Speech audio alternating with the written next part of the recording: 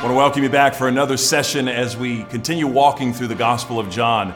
I'm standing right now in a hallway of what was formerly a mental hospital.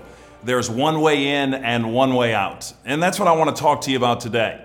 I want to talk to you about the exclusive path that leads to life in Jesus Christ.